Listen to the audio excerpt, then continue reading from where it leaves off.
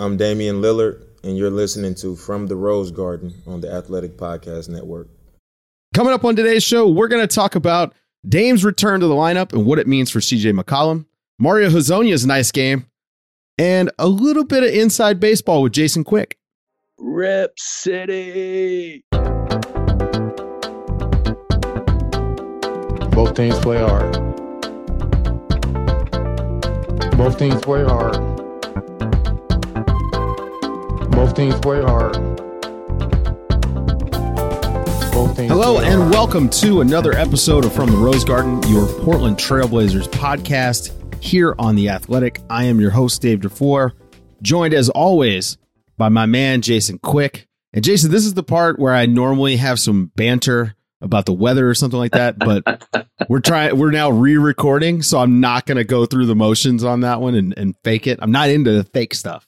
Well, I appreciate that, David. Yeah, let's just get right to our hot Blazer basketball. Hey, listen, you know what's real? Damian Lillard's back, and he looked okay. Yeah, he looked good, and it's really good news for the Blazers after missing 6 games.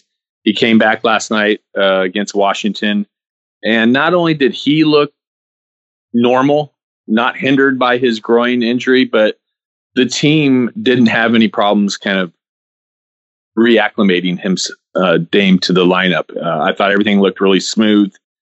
It might not be the best opponent to judge it because Washington has literally the worst NBA defense in the NBA, so it's really hard to make a lot of judgments. But I think just at first blush, you have to be pleased if you're a Blazer fan that Dame is back. He had all the same movements, didn't look lame in any of his moves or the way he moved. He played 30 some minutes.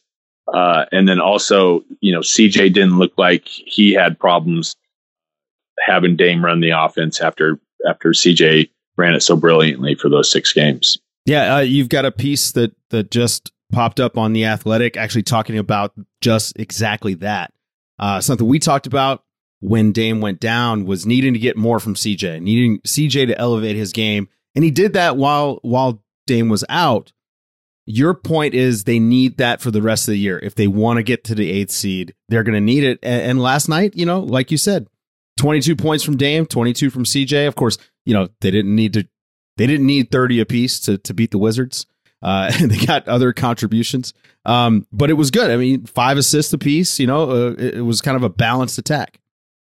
Well, here's what makes this a little bit newsworthy is that it's not me saying this. This was Terry Stotts coming out and saying, we need to get that kind of CJ McCollum production while he's playing with Dame. And for those of you who have been following the Blazers hardcore and listen to Terry Stotts talk, he does not go out on a limb. He does not say things like this ever. So this was really strong for Terry Stotts to say that CJ McCollum we saw for those 6 games, we need to find a way this year and next year to find a way to replicate that so he is able to do that while Dame is healthy, because they need CJ to be more than just a scorer. They need him to have command of the offense and set people up and make plays and not just be kind of a shooter and a scorer. So I thought it was really, really strong from Terry. And I think the fans appreciate when Terry's a little more forthcoming like that and talks about, not that it's uncomfortable, but it's getting into areas where, he's kind of pushing his co-star to, we need more from you. And so the key thing is going to be how they make this happen. And Terry kind of gave one scenario that maybe he has to find a way to put the ball in CJ's hands more and have Dame play off the ball more than he has been recently. For his part, Dame is like, I don't care. I'll be able to adjust. That's what I do. I am about making other people better. I know how to find myself and how to find ways to get myself going. So Dame's not worried about him. CJ, on the other hand, he's more difficult to crack and to get him to really kind of be open and honest about things. And I tried really hard last night to get some insight from him. And he's basically just saying, look, I don't care if I score. I don't care if I get assists. I'm just about winning, and I'm going to play the right way. Obviously, it goes deeper than that. They need him to assume more of a commanding mindset, I think, where he doesn't just play off of Dame. They need him to be kind of a force, because that CJ McCollum we saw for these last 6 games is arguably one of his best 6-game stretches in his 7 years with Portland. Now, historically, he has done very well in the 29 games that he has played where Lillard's been hurt.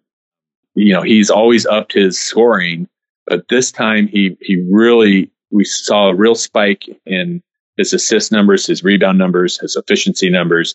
And then Terry Stotts last night was also talking about how well CJ was a leader, how he conducted himself and directed the team. It was really kind of a powerful thing, and they want to see more of that. And I don't know that there's a hard and fast way to do that other than putting the ball in his hands more. But then you run into the problem of, that's when Dame's at his best, and Dame is clearly the best player on the team. So it's something that they have to figure out as an organization and as individual players. But I think when you talk about player or problems that a franchise have, that's a pretty good problem to try to figure out. Yeah, well, I mean, and another good problem to have is a superstar that is your best player who is willing to do whatever to put his teammates in the best position for the team to succeed. And Dame essentially saying, if CJ is going to be 1B to my 1A, I have to acquiesce a little bit, and I'm cool with that. And not to mention, off the ball, he's a fantastic shooter, so it's not like he's any less dangerous. Yeah, and that's the whole key to why this pairing has worked in Portland, is that they're both fairly egoless and unselfish, and they root for each other. There was talk at the beginning of the season that Dame figured he would play more off the ball because that would help conserve his body a little more. He wouldn't have to exert so much energy breaking down defenses and double teams and all that, and he would get more open shots. It hasn't really materialized, but I think that's something that this team has to look at is carving out more sections of the game where Dame is not having to break down those double teams and fight through picks and all that and playing off the ball. I think it'll be beneficial from an energy standpoint, and I think his shooting percentage will go up. But the reason all this works is because you have two guys whose minds and motivations are in the right place. They want to win. They've already been paid. There's nothing that, their motivations are pure. So I think that's really rare in the NBA because we've seen it with other tandems where there's maybe a little bit of friction or, pull, and where one guy wants a little more than the other. But that's why this works in Portland. I think that's one reason why Neil Olshey is so reluctant to break these two up, is because he knows what they have is special. But I think it's time that they evolve. There's one more iteration, I think, of this tandem, and that's to elevate CJ's game. How do you feel about the rest of the big four with Carmelo and Hassan both having big games against the Wizards? The Wizards are sort of like, it's a cure for whatever's ailing you, I think. Yeah, I mean, Carmelo was notable last night. I mean, he was just, his shot was on point, and he did it inside, he did it outside, and it was a really impactful 25 points. Hassan was very, very effective, but you look at Washington and their big men, they had nobody. I mean, Mo Wagner looks like a high schooler compared to Hassan physically. So there was no question that they were going to have a mismatch there. And I thought they did a pretty good job of exploiting that. I think Hassan wanted more of it. He kept motioning to Terry Stotts to feed him, doing the James Harden feeding out of the bowl motion. But it was that was the type of result that the Blazers should get against the Washington Wizards. They shouldn't have to struggle, and their personnel is much better than Washington's, and I like to call those taking care of business wins. You're clearly the better team. You don't dick around. You just go out, beat them, go home, and that's what we saw from Portland last night. So I think that's encouraging. And we talked last week that this is when Portland need a bunch of taking care of business victories. These 7 straight games against teams with losing records, they need those type of efforts. And they started out, we talked about it, and they went and lost to Atlanta. But the last 2 games at Orlando and then last night against Washington, they have taken care of business. But I think they got to run the rest of these games, Dave. I agree. I mean, we felt that they needed to go 7-0. And dropping that first one was not great. Yeah.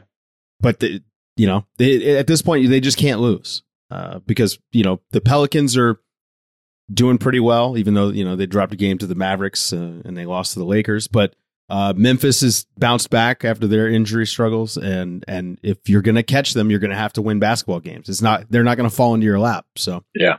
Let's talk about a little bit about the win in Orlando, and not in particular, not really the game itself. More Mario Hezonja's performance, because it's not very often a guy scores 10 points and has 8 rebounds, and then you wake up on the homepage of The Athletic and there's a piece about him. Let's just be honest, right? Yeah. And I think a lot of people had high expectations. Well, I had huge expectations of Hezonja when he came into the league, because I watched him in Europe before he came over. He failed to live up to those in Orlando and obviously in New York, and wound up in Portland. And I think that people thought, again, it's team culture, it's Dame culture. Will this guy turn it around? Certainly Hezonja, he's shown flashes and he does stuff and guys like him. Certainly if he's gonna pop, this is gonna be the place. And that hasn't happened. It's been a rough season, and for a lot of different reasons. I think in training camp, the team was really excited about Mario because, the whole plan was to run him as point forward, where there would be spells where he'd be the point guard and he'd zip up the court in the open court and create things. Well, that never really happened because the injuries happened so quickly. Zach Collins got hurt in the 3rd game, and all of a sudden they really needed Mario to be playing some power forward. And then Rodney Hood went down. And then, next thing you know, Mario's playing even some center. So he got taken out of that kind of point forward role and position really early. And he needed to be plugged in at other areas. At the same time, he wasn't playing very well. He wasn't hitting his shots. He was constantly confused on defense. He was driving Stotts nuts. On the sidelines, just forgetting where to be, being late to switches and rotations. And so all this kind of was starting to snowball. And then in December, he hurt his back. And then right when he started coming back, he had one of his best games at Utah, and he rolled his ankle. Or the next game after that, he rolled his ankle. So it's just been like one thing after another. And as Mario told me, it's like, I can't catch a break. But basically, at the crux of it is, no matter what his role has been or how much he's playing, when he has played, he has not played well. And I think that has really kind of, I don't know, it's just been the underlying thing. And I think Stotts has, lost a little confidence in him. I mean, he got a bunch of DNPs, and anytime he would play, it'd be at the end of a blowout game. So it was really notable in Orlando to see Mario again kind of get that point forward role because Dame was out. And then, part of this story too is that Anthony Simons hasn't really been able to step up and be that reliable second point guard. And as a result, Stotts gave that in that role. gave that role to Mario in that game, and he was great. He was really, really good. Sometimes stats don't tell the entire story. I mean, people, like you said, look at 10 points, 8 rebounds. I think he had 4 assists. 4 assists, yep. That's not eye-popping, but the way he ran the offense, and just the way the team played while he was doing that was really important. The sad thing is the game after that, Dame returns, so there's not really going to be that huge role or opportunity for Mario to play 28, 29 minutes again. I think last night he played, I don't have the box score in front of me, but probably around 12 minutes. And he was okay during that. I think he hit a 3-pointer. He had a nice block shot on defense. But, going forward, his role is probably going to be very minimal. Probably be around that 12 to 15 minutes a game. But I think that's another thing that Stotts will have to look at, it as well as getting CJ the ball in his hands more. Maybe to get those guys some rest, Dame and CJ, put the ball in Mario's hands a little bit more. But it's a touchy situation because the games mean so much. And I don't know how much Terry wants to be kind of experimenting or starting something new with 19 games left with Mario doing the point forward thing. But for that little stretch there, he did very well. And I think that kind of can give you some hope moving forward next year that when everyone's healthy and the roles are clearly defined, that Mario can flourish in that role. And I thought one of the scenes that I liked that Mario relayed to me in Orlando was around November. They were in Chicago, and he and Stotts had a meeting, and Stotts said, "Do you know what your role is?" And Mario said he lied to him. He said, I wanted to say all the right things. Yes, coach, I'm supposed to go in, rebound, bring energy, play defense. And then a couple days later, he runs into Stotts and goes, "No, I don't know what the fuck my role is." And so that's been kind of that encapsulates what Mario's season has been. He's been trying to do and say the right things, but in reality, his mind has been kind of really messed up, and he's trying to find his way. How much of that do you think comes from the fact that he feels like he's been mislabeled to a certain degree?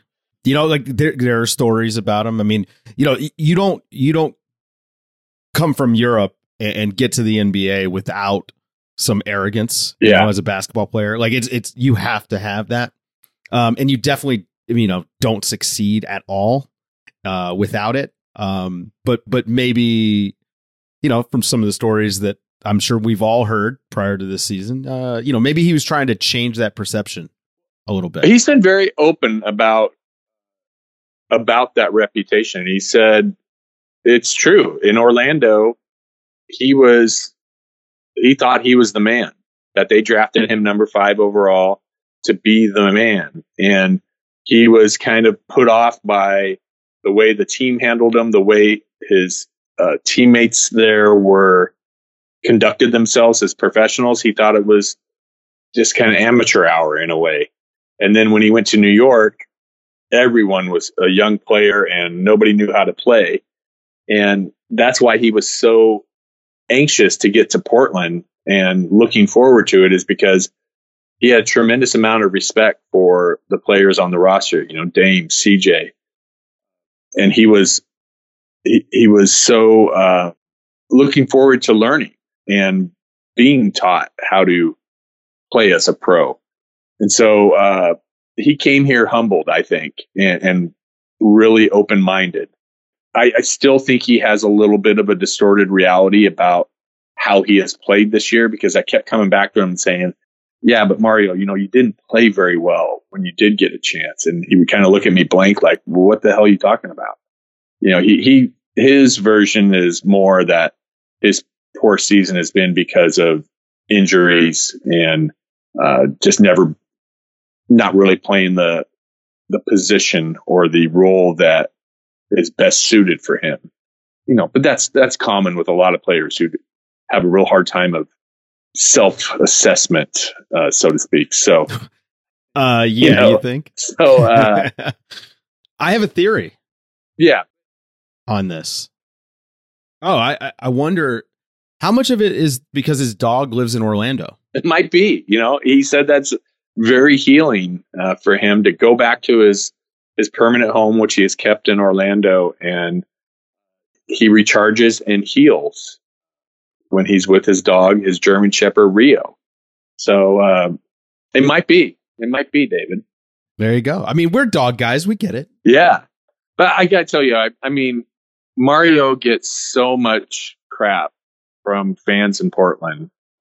He's become kind of the new Myers Leonard, the whipping boy, and he's really a likable kid. And I'm really rooting for him. I want to see him do well because I do think he cares, and it's just you could see it kind of eating at him. But he wants to do well, and he wants to do it here in Portland. All right.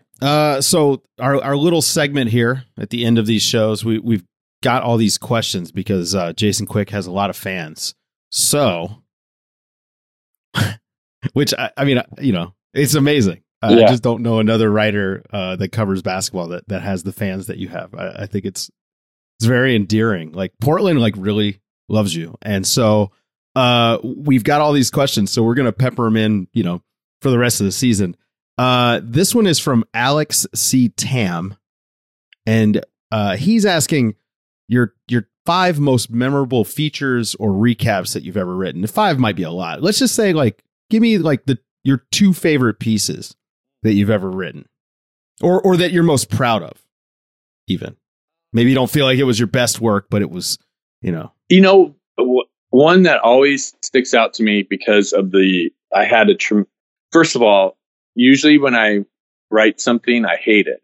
And I think that's common with a lot of writers, but I'll turn it in and I'll be like, this isn't very good. I didn't meet my expectations, blah, blah, blah.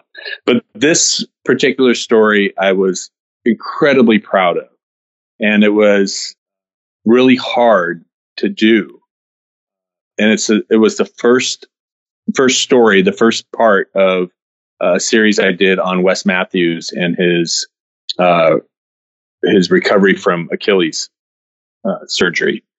And it was really a difficult story to write. There was so much there. I had so much material. I flew down to Los Angeles for his surgery, and I really got into the dynamic between Wes and his mother and the struggle of, his mother is a very powerful woman, or she has a real presence, and she was a very dominating part of his life.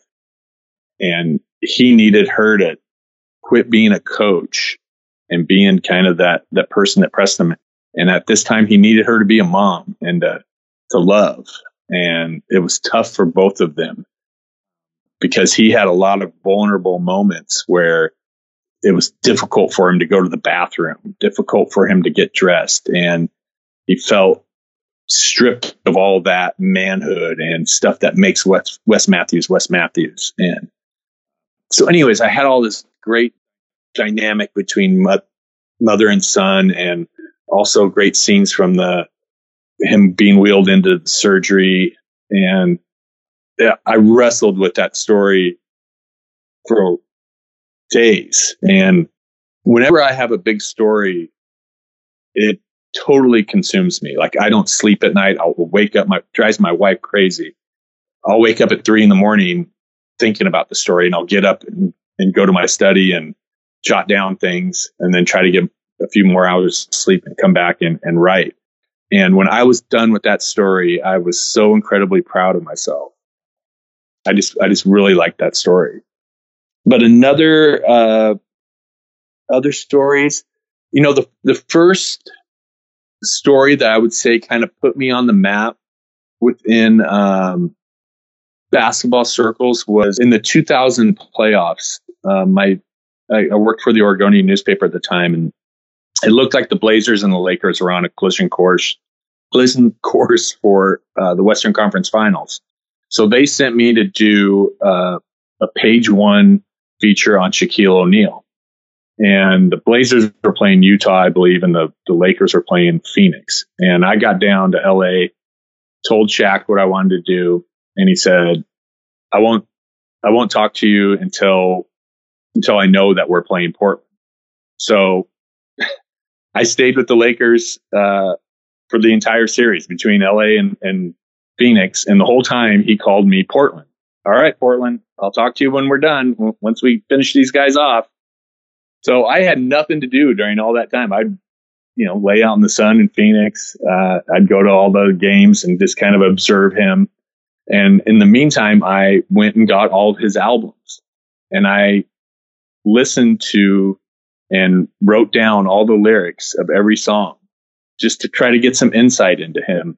And so when I did finally get that interview with him, I was really prepared, and he was impressed. And I got a great interview, and I was proud of the story I did. They ran it on A1 of the Oregonian. And I remember a couple of writers that I really, really respected. Tim Brown at the time covered the Lakers for the LA Times. And he was like, that was really good. We've been covering him all year, and we didn't even get that stuff from him. So it was a really good use of time, I think. And I think it always impresses players, and particularly star players, when you come to an interview prepared, and also when you listen to them, when you just don't rattle off one question. Okay, here's my next question. You really listen to them and have smart follow-ups. And Shaq and I, in that interview, just had a really good rapport. And I think he really respected the background work that I did in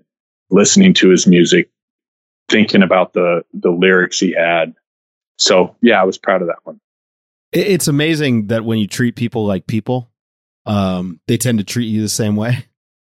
That's my experience in life. Okay, so my question, do you remember any of the lyrics? Oh, no. Man, I had that Shaq I remember Diesel, he talked about CD for some reason. He talked about Philip Harrison, his dad. I can't remember. And then he talked about his grandma a lot. And I think that ended up being the opening, because I asked him my favorite question that I think I've told people on here that I always ask to kind of pry into guys is, when's the last time you cried? And I think he said it was when his grandmother passed, and got into why that was so important to him. But I don't remember any of the lyrics. I still have his CD. I will not throw away those CDs. It's amazing. Just because I have that, they bring back so many memories of that time and that story. It's such a good idea. But I haven't listened to them. I have not listened to them. But I like looking at the case, just going, oh yeah, I remember that time when I hung out with the Lakers in Phoenix for a whole series. Shaq remembers you, I'm assuming. I don't think so. I don't know. Okay. I don't think so. Well, we'll have to ask Shaq. We'll get him on. Hey, you remember Portland? The guy that followed you around for a week? Yeah. All right. Well, I love that. That's such a good way to like get these guys to open up. Again, just treating them like people. It's not that hard. Yeah. All right. Well, that's going to do it for this week's show. Everybody go and, give us a good review. Go to theathletic.com/from the Rose Garden. If you haven't already subscribed, you can subscribe there, get a discount. Both teams play hard. And we'll be back next week with more from the Rose Garden. Both teams play hard. Both teams play hard. God bless and good night.